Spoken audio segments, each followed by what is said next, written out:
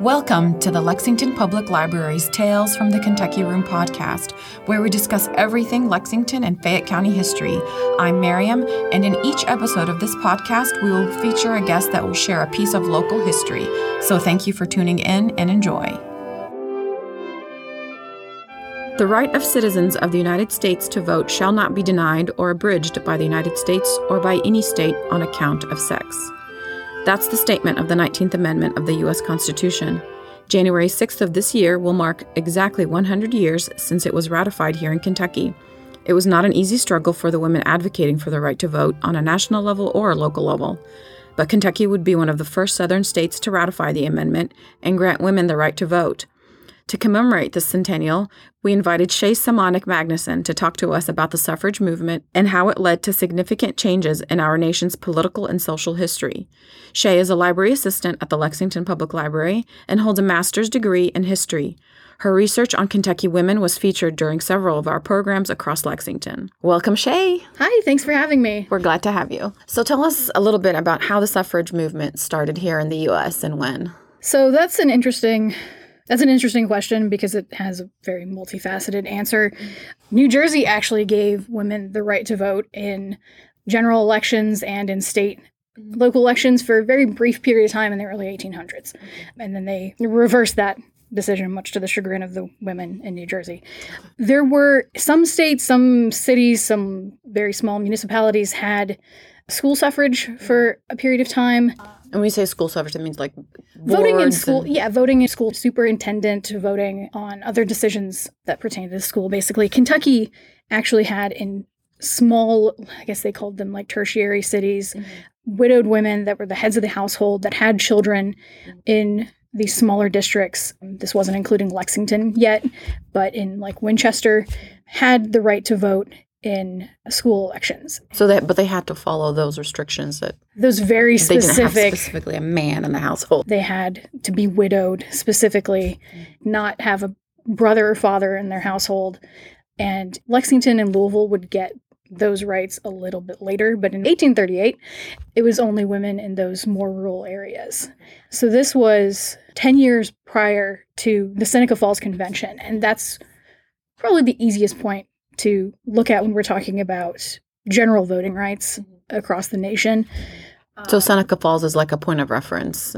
Yeah, there were other attempts made here and there. There were women wanting in smaller localities wanting rights, but the Seneca Falls Convention is when they really we want suffrage for women in general elections and state elections on the map. Give us a little bit of background about the Seneca Falls Convention for our listeners that aren't familiar with that convention and what it meant for women's suffrage. It's pretty simple. You had about 300 men and women that went to Seneca Falls, which is in upstate New York, over a weekend in July of 1848, and they discussed a variety of things. And initially, national suffrage was not on the table. There were far more pressing issues. They were more interested in education rights for women. One thing that was talked about and would later be achieved was having female, not necessarily police officers, but they called them matrons when there were women present in a prison. I see. They also wanted to have female nurses in asylums when there were women there. Additionally, most states around this time had some sort of divorce laws on the books, but they were very limited. You had to prove, for women, you had to prove abuse. You had to prove that you were in danger. Men could say, I want a divorce because my wife cheated on me. Women didn't have that opportunity. They were also concerned with women's property laws. When you entered into a marriage as a woman, you essentially lost all your autonomy. So your property would go to your husband. Your property would go to your husband. So at Seneca Falls Convention, those were the more important issues that were raised. There was debate that went back and forth on should we include suffrage in this, and in the end they decided that it would go into their Declaration of Independence of sorts. That's what it was modeled after, and that's when it really came onto the main stage in terms of having the government at large knowing this is now what we want to attempt going forward. When you talk about women's suffrage, there were two major organizations. One was the National American Women's Suffrage Association and the American Women's Suffrage Association. Can you tell us the difference between the two? Those two groups splintered from the American Equal Rights Association, which was founded by Lucy Stone in 1866, right after the Civil War ended. The primary reason that these groups split in 1870 was over debate over the 15th Amendment, which gave suffrage to African American men. The NWSA, which was led by Elizabeth Cady Stanton and Susan B. Anthony, didn't want that amendment to be passed because unless it was enfranchising women also. The AWSA, the American Women's Suffrage Association, which was led by Lucy Stone and her husband, Henry Blackwell, were more concerned with the rights of the African American man. Thought it might be too much to include women's suffrage. So they were fine with that.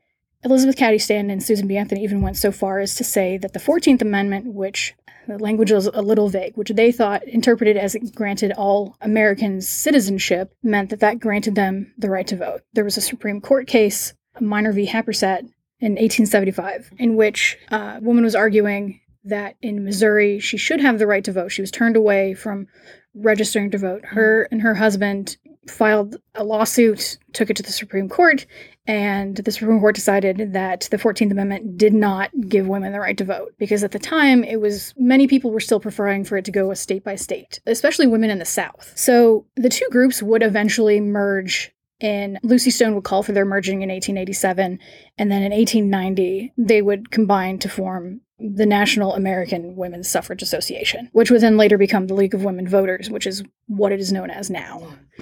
And this kind of internal squabbling over the minutia of who should get the right to vote first, African American men or women, actually severely stalled out the suffrage movement in the U.S. across the board for a good handful of years.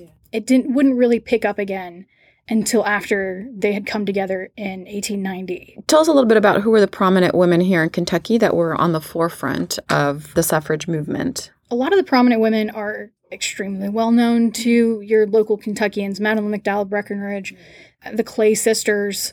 Josephine Kirby Henry is maybe one that's a little bit less known. She was actually responsible for the Married Women's Property Act in the late 1890s that radically changed the way that married women could inherit property.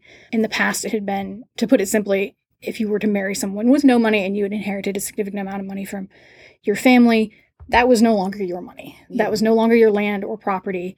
And so that got changed to any property, any money that a woman came into a marriage with was her own if the marriage dissolved. It didn't address divorce laws as much. It did change things in if she could prove that her husband was, they use the term in the code, an infant. So okay. From my research, that essentially it translated at the time into feeble-minded, or there was some sort of lunacy, quote unquote, then that could be a driving force behind not necessarily ending the marriage, but gaining total property. Control over the property. So ending the idea of coverture, essentially, this law. When this was passed, do you think it gave women the boost to pursue more? You would think that, but it appears that it happened at a time where women's rights were still a little bit stalled out. Mm-hmm. This was the time when there had been so much already achieved. Women had been accepted into the University of Kentucky, into Berea, to other major educational institutions. So at this point in time, the focus was on getting a national amendment passed. Mm-hmm. So while this was a great boon for the women of Kentucky, most women were already looking at something else. Yeah.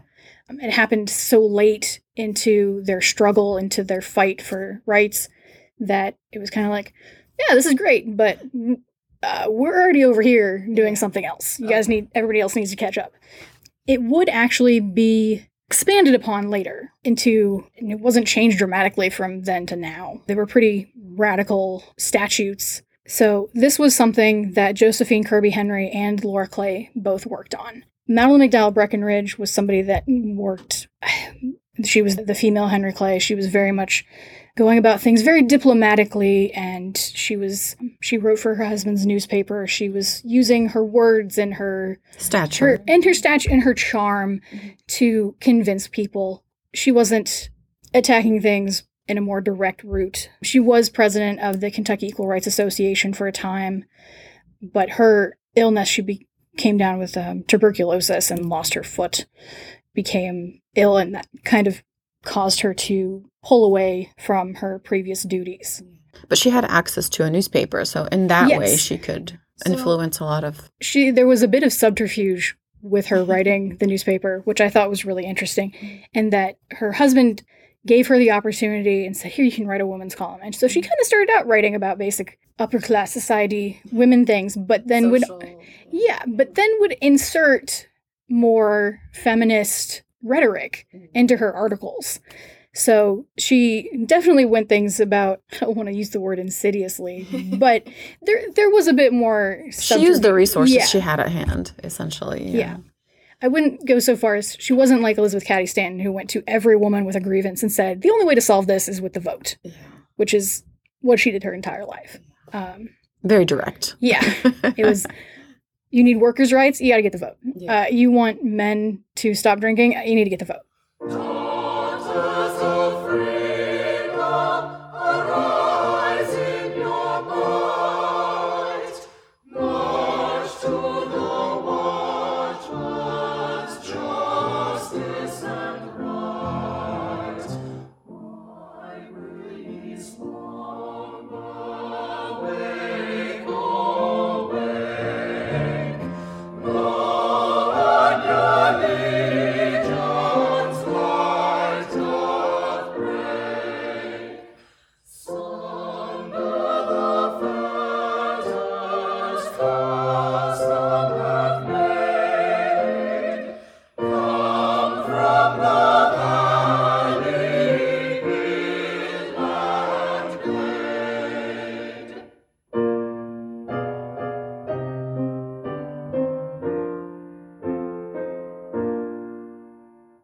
Can you tell us a little bit about how the Civil War and its aftermath affected the movement? Can you talk to us a little bit about the dynamics and how it coincided with the push to have the African American vote? So prior to the Civil War, there were a lot of women that were involved in the suffrage movement were focusing on ending slavery, even especially Laura Clay. Yeah. However, as soon as the Civil War happened, the movement kind of stalled, which very much annoyed Elizabeth Cady Stanton and Susan B. Anthony, who became angry at Lincoln. They said, you freed the slaves now we need to focus on women. So after the Civil War finished, you had a lot of women who had been pursuing abolitionism that their concern for African American rights stopped with that. They thought it was over. Their concern was ending slavery. Laura Clay was a huge proponent of abolitionism in Kentucky, especially with her father, her entire family. But to her, African American rights ended there. Yeah. That was the way with a lot of women. The push became, now women need the right to vote.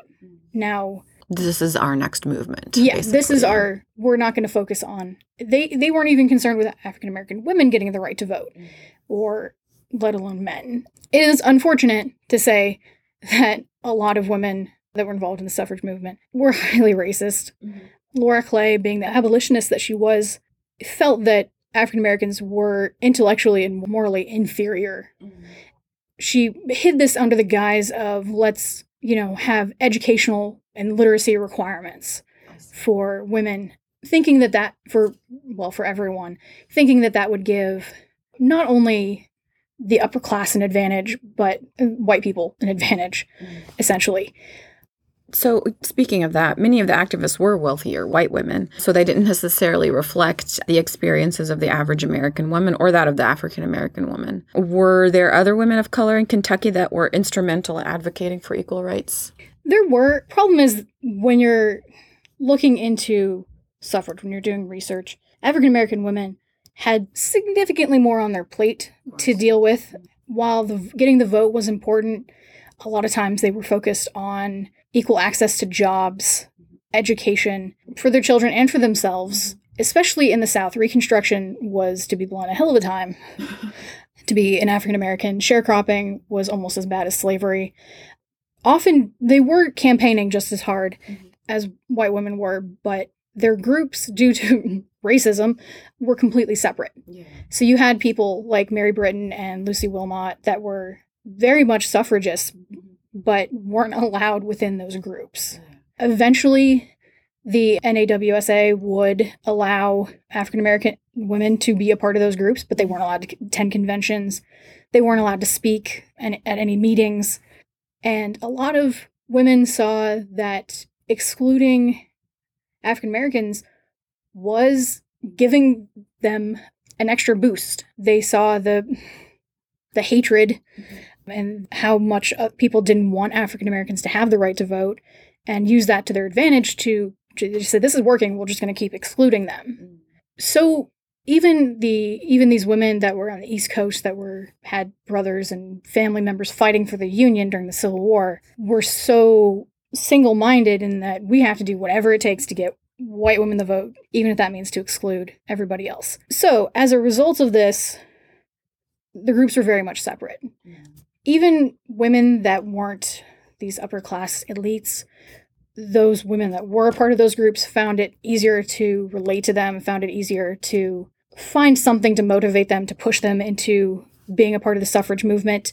The Women's Christian Temperance Union was originally started by some very conservative religious women who saw alcohol as an evil that was destroying their family. A woman could bring home wages and her husband could go just spend it on alcohol, leaving nothing for her and her children. Eventually that would be passed as the 18th Amendment for prohibition. As the East Coast became more industrialized, you had women's trade unions opening up.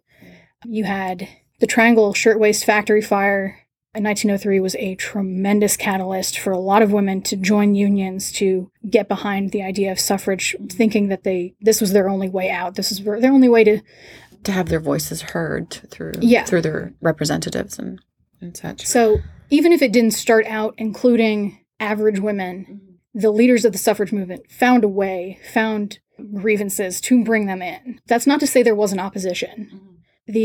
Which would primarily come from, it was split in the country. In the South, you had opposition coming from people that didn't want African Americans having the right to vote. In the East Coast, it was industrialists who saw suffrage as a way to unions and making their lives harder to, they couldn't exploit people as much. And in the Midwest, funnily enough, it came from brewers' associations. Wow. Men, because of the whole prohibition. Yes. Men that were running saloons, that were producing alcohol, saw the women part of the suffrage union, saw the women that were part of the WCTU as enemies. And even though prohibition was eventually passed, they still were vehemently against it. So as a result, oddly enough, a lot of the main opposition came from women who were married to these captains of industry, I suppose, in the East Coast and in the Midwest. Husbands were almost using their wives as tools, saying, if we want to keep our way of life, you need to go to your ladies' groups and explain to them why this is not a good thing. Something that I came across was women who had servants, who had people to run their household, would say, women don't need the right to vote because, they already have so much to do. They don't need to burden themselves with anything. Meanwhile, these women were basically just going to church and going to social events, and everybody else was running their household.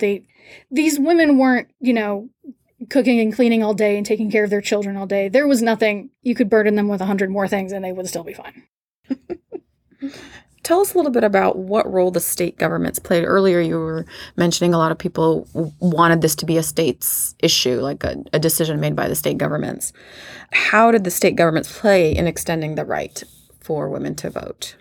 The state governments, almost up until the 19th Amendment passed, were the only ones involved. The federal government would occasionally say, no, you can't do that. And that's about it. When Utah gave women the right to vote as a territory, the federal government noticed that women failed to vote against polygamy and yanked that right to vote, which they would eventually give back when Utah became an official state. But everything was done at the state level, or even the city level, the smaller. It was the states that granted school suffrage, that, would open up education opportunities, or go completely against it. So most of the battle for suffrage was not taking place at the federal level. As you get closer to 1920, there is more evidence of let's make a big push to target the government, especially during World War I. They were like, hey, we're doing all this awesome stuff. We're being great. We're helping out everybody. Why don't we have the right to vote yet? Which was eventually what would change President Wilson's mind. It was after World War I. He would go, yeah, they need the right to vote. So it was, especially for, even Laura Clay didn't want a national amendment. She was so set on states' rights, and that was how it was for a lot of people in the South. That it was also a primary worry that a national amendment would give everybody the right to vote, and that means everybody, which is not how it turned out anyway, but we can talk about that later. So for 90% of the movement, it was focused at the state level.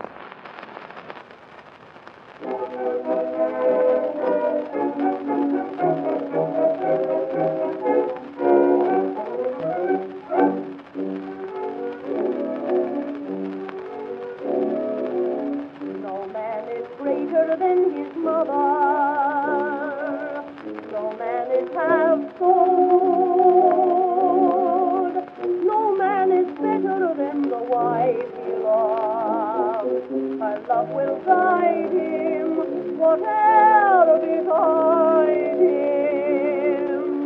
She's good enough to love you and adore you. She's good enough to bear your troubles for you, and if your tears were falling today, nobody else would kiss them away. She's good enough to warm your heart with kisses when you are lonesome and blue. She's good enough to be your baby's mother, and she's good enough to vote with you. How did the movement in England affect the movement here in the U.S.? Suffrage was very much a global issue, international issue. And around the same time in England, there was a heavy suffrage movement. How did those leaders influence the leaders of suffrage movement here in the U.S.? So initially, not at all. The campaigns over in the UK were far more militant, which you could describe this suffrage movement in the US as being militant right near the end, right in the last maybe 5 years. But women in the UK were, like Alice Paul, there were marches, there were protests, there were hunger protests.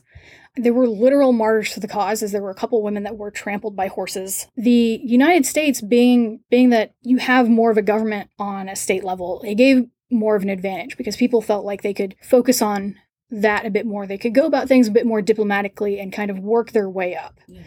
So the methods of the United Kingdom did not really transfer over to the United States until right before the 19th Amendment was passed. Elizabeth Stanton's daughter, Harriet Stanton Blatch, went over to England, got married, and was campaigning over there and brought some of the methods back. And it was right around World War I that was the last little bit of push for the amendment, and that women were starting to campaign in the streets and protest and march. Oddly enough, the US or the UK were not the first country to give women the right to vote in the Western world, so to speak. That was New Zealand, which I thought was very interesting, especially because when we think about the Western world, we don't consider Australia and New Zealand. But in 1893, they actually gave women the right to vote, and they had of the women that were eligible, they had a 68% turnout. Immediately following the passage of the 19th Amendment in the United States, you had next to no women that actually went out and voted. The amendment was passed when? The amendment was officially passed by the United States. It was ratified. The last state ratified it was Tennessee, of only 4 southern states. Texas, Arkansas, Kentucky, and then Tennessee that ratified the 19th Amendment was in August of 1920. When did Kentucky? Kentucky ratified January 6th of 1920. We were kind of in the last third, but considering that we're more or less a southern state and that was where the most of the opposition was, it's something to be proud of. Yeah. So what were the effects on women and their engagement in politics, though, after the General Assembly passed it? So even before the amendment was passed, you had women in more technicalities that they ended up serving. There were women that their husbands passed, and so they took over their position for till the end of the term. You would have thought that women would go out and be campaigning for elected positions in droves, which didn't happen because though the suffrage movement is kind of falls into that what you call an observational bias, and that we can see it as this big thing, but most women still were more conservative. And those that did go out and vote were still voting the ways of their husbands. So it didn't make as much of an impact right off the bat. And you said that voter turnout was actually not high. No, it was relatively low. We reached, by about 1950, the national voter turnout, women would match men. And now women are voting in higher numbers than men. You had Jeanette Pickering Rankin, the first woman to be elected. Actually, I guess technically this was before the amendment. Montana gave women the right to vote in 1914. There were a lot of Western states that gave, as they became states, gave women the right to vote, which Montana was one of them. So she ran as a Republican for the House of Representatives and served for a good long while. She was elected in 1916 and again in 1940, and she's on record as in 1941 as the only person in Congress to vote against going to war with Japan because she was a diehard pacifist. Mary Flannery is the first woman elected as a state representative in 1922.